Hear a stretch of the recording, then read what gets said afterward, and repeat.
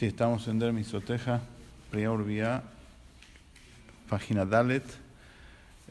Vamos a repasar Bekitsur, sucintamente el concepto de ayer. Acá que hay una pregunta.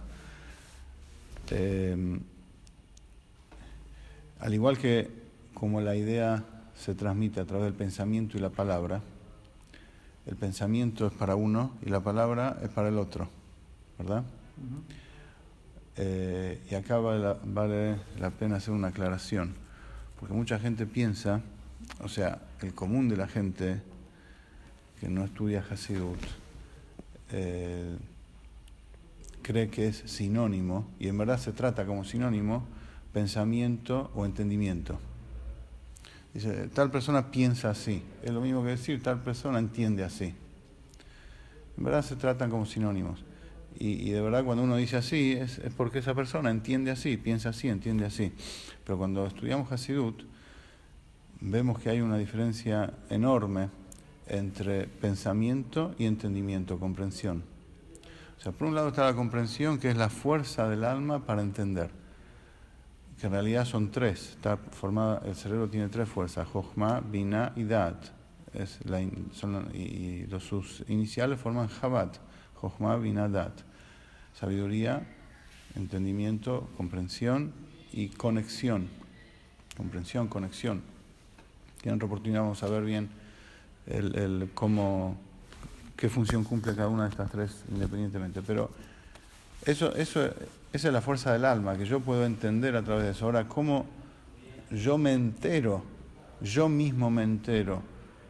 ¿Cómo el alma me transmite a mí lo que yo mismo estoy entendiendo? Ese es el pensamiento. O sea, el pensamiento lo vamos a entender mejor al analizar la palabra.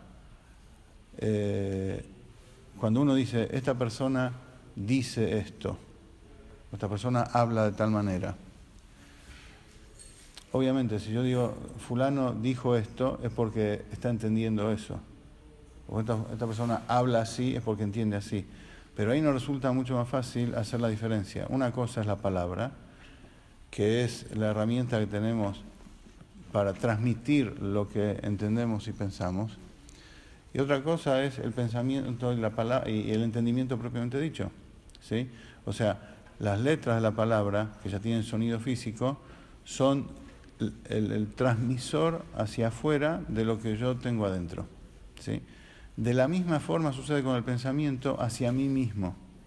El pensamiento es la vestimenta, es la fuerza que el alma tiene para transmitirme a mí mismo lo que yo estoy entendiendo o lo que yo estoy sintiendo. Eso hay que tenerlo claro, porque así vamos a entender mejor el concepto que explicamos ayer.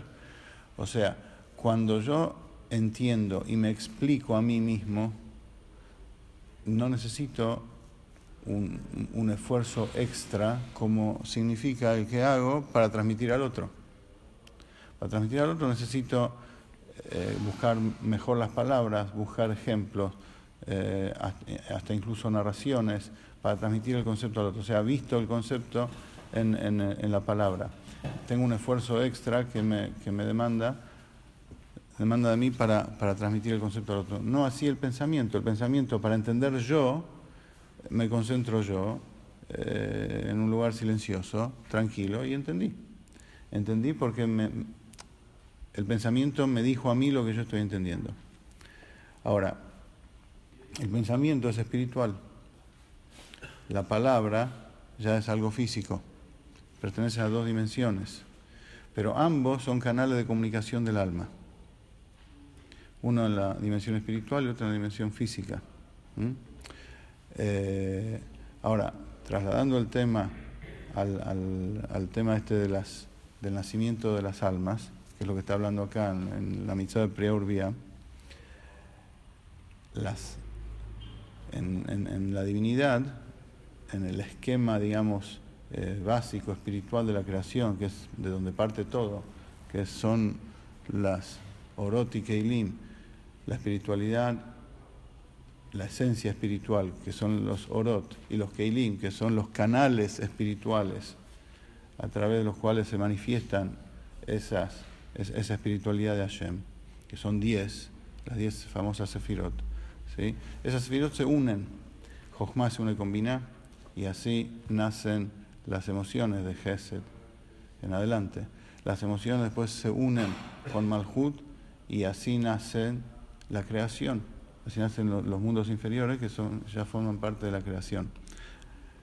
Ahora, hay seres espirituales, como los ángeles, que son la consecuencia de la unión del Or, de la luz de una sefirá, con el nivel de pensamiento de la sefirá siguiente. O sea, para que nazca algo, tiene que canalizarse a través de un kli. Pero el kli tiene parte interna y parte externa. El kli mismo tiene parte interna y parte externa. La parte interna hace el paralelo con el pensamiento. La parte externa es el paralelo con la palabra, ¿sí? Como que se va hacia afuera. Entonces, lo que dijo antes, lo que estudiamos ayer, es que los malajim, que son seres espirituales, son producto de la unión de la sefirot, pero a nivel interior de los keilim, o sea, a nivel de pensamiento solamente. Por eso quedan estáticos en su espiritualidad. Igual como el pensamiento queda solo para uno. En cambio, las Neyamot son el producto de la luz divina, como se canaliza a través de la parte externa del Kli. O sea, desciende más todavía. Desciende más, y eso lo llama, entre comillas, unión física. A pesar que estamos hablando de la espiritualidad de Hashem en el mundo de Atzilut, pero en comparación con la unión que cuando se une con la parte interna del Kli, esto se llama unión física. Y ahí nacen las Neyamot. ¿Por qué? Porque son ese producto espiritual que después tiene la fuerza de vestirse de cuerpo, como ya salió, entre comillas, hacia afuera del Keli, porque se produjo a través de la parte externa del Keli, entonces tiene la capacidad ya intrínseca de vestirse de cuerpo, más afuera todavía, de otro Keli ya físico. ¿Y por qué es esto? Porque contiene en sí la esencia de lo divino. Y esa es la norma, el principio que venimos desarrollando, que lo más alto desciende a lo más bajo. Si es solamente un destello, una radiación, entonces tiene su límite hasta donde llega.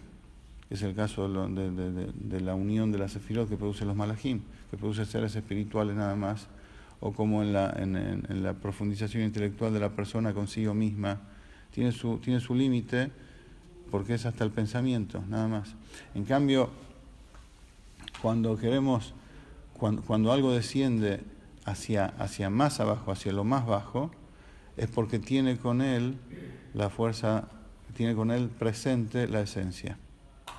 Y si tiene con él presente la esencia, puede replicar algo que también tenga esencia, la misma esencia. A imagen y semejanza. Por eso, la unión de hombre con mujer produce otro cuerpo igual y paralelamente otra neyama con las mismas características que la que tienen papá y mamá. ¿Por qué?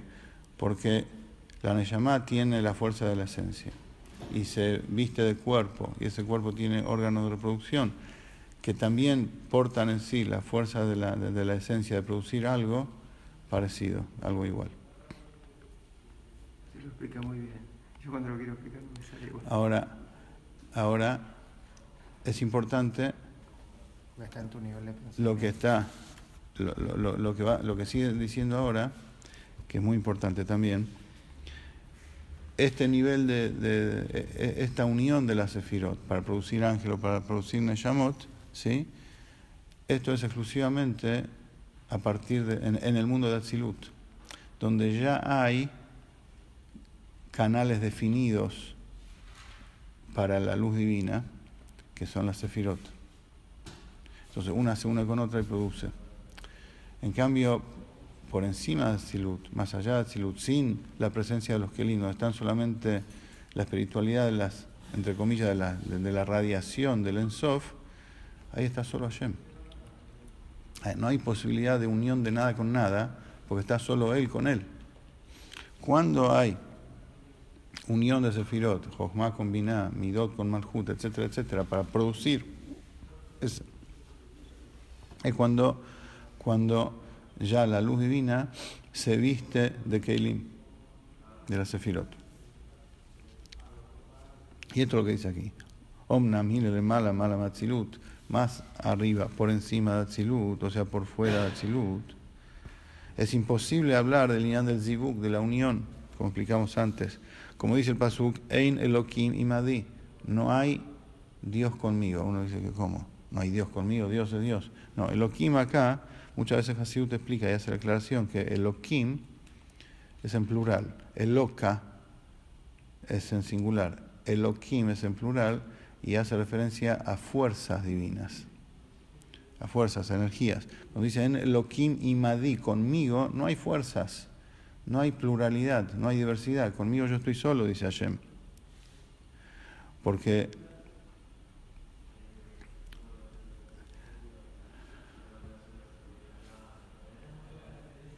esto se da solamente de Atzilut en adelante, que ahí ya hay Bejinat Keilim, como dijimos, ya existen los canales para transmitir esa luz hacia la creación, hacia más abajo, y allí ya existe el concepto de Ishtal Shelut, mi madrigal le madrigal, ahí ya va el descenso progresivo de un nivel a otro, ya cuando existen los Keilim.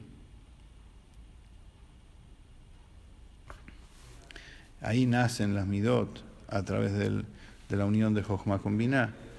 Y así también nacen las neshamot a través de la unión de las midot con Malhut, las neshamot de Atzilut.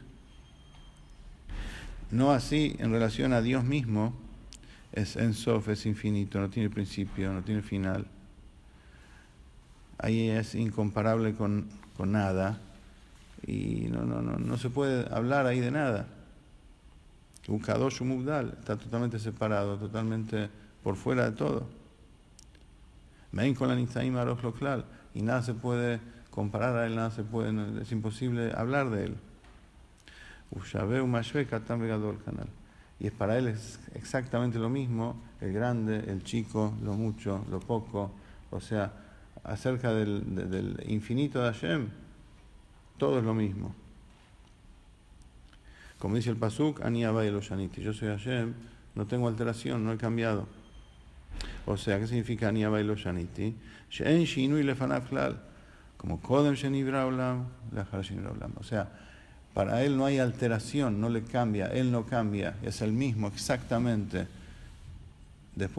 antes de la creación que después de la creación, o viceversa. No hay diferencia. ¿Por qué? ¿Por qué no hay diferencia para él? Porque todo nace a partir de una radiación, de un or, y no de shefa. Este es otro concepto que ya lo explicamos algunas veces, la diferencia entre or y shefa.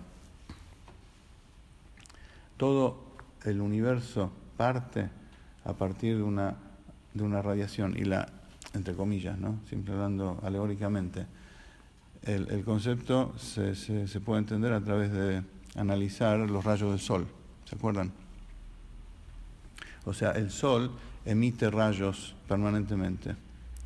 Y al sol no le cambia si el rayo llega a la tierra o llega donde llegue, o llegue donde llegue, si hay nubes, si no hay nubes, si hay viento, si no hay viento, si el rayo llegó o no llegó. O sea, el sol sigue emitiendo exactamente la misma cantidad de rayos, la misma velocidad, la misma temperatura, no hay diferencia. Al sol, el cuerpo solar no cambia para nada. Y el Rebbe, el Tzemach Tzedek, esto lo vimos en la mitzvah de Amanat Elokut. Sí. Ahí dice, si Hashem puede hacer una creación tal de que de aquella emane todo el tiempo algo, y la creación y el cuerpo de donde sale ese algo, ese rayo, no cambie, con mucha más razón que Él mismo puede ser así, que Él mismo es así. Si Él lo puede hacer, significa que Él mismo lo es también. Entonces, cuando hablamos de que Ani Havai lo Shaniti, yo, Hashem, no he cambiado, dice el Pasuk, es porque todo lo que Él hace es a modo de, como si fuera, para entender un poco, como los rayos que salen del sol, que el sol sigue siendo exactamente el mismo por más rayos que salgan, cantidad, velocidad, temperatura, no le cambia al sol para nada qué pasa con sus rayos. De la misma forma, si Hashem puede hacer eso con una creación, Él mismo también hace todo lo que hace de manera tal que a Él no le afecte y no le altere para nada. Pero al mismo tiempo, no es igual que el sol. Porque de verdad, el rayo va donde va y no importa si rebota, si llega, si no llega. Hashem tiene también la cualidad de Shefa. Shefa significa que su vitalidad, su vida, su luz, sí se canaliza como corresponde. Sí da vida a quien tiene que dar vida. Sí cura al enfermo, sí da parnasá, sí da la lluvia, sí hace todas las cosas que el mundo necesita para que las cosas estén bien y normal, de acuerdo a la naturaleza que él hizo. O sea que están como un maestro que transmite conocimiento a su alumno y se preocupa y piensa cómo le va a decir a su alumno las cosas para que el alumno entienda.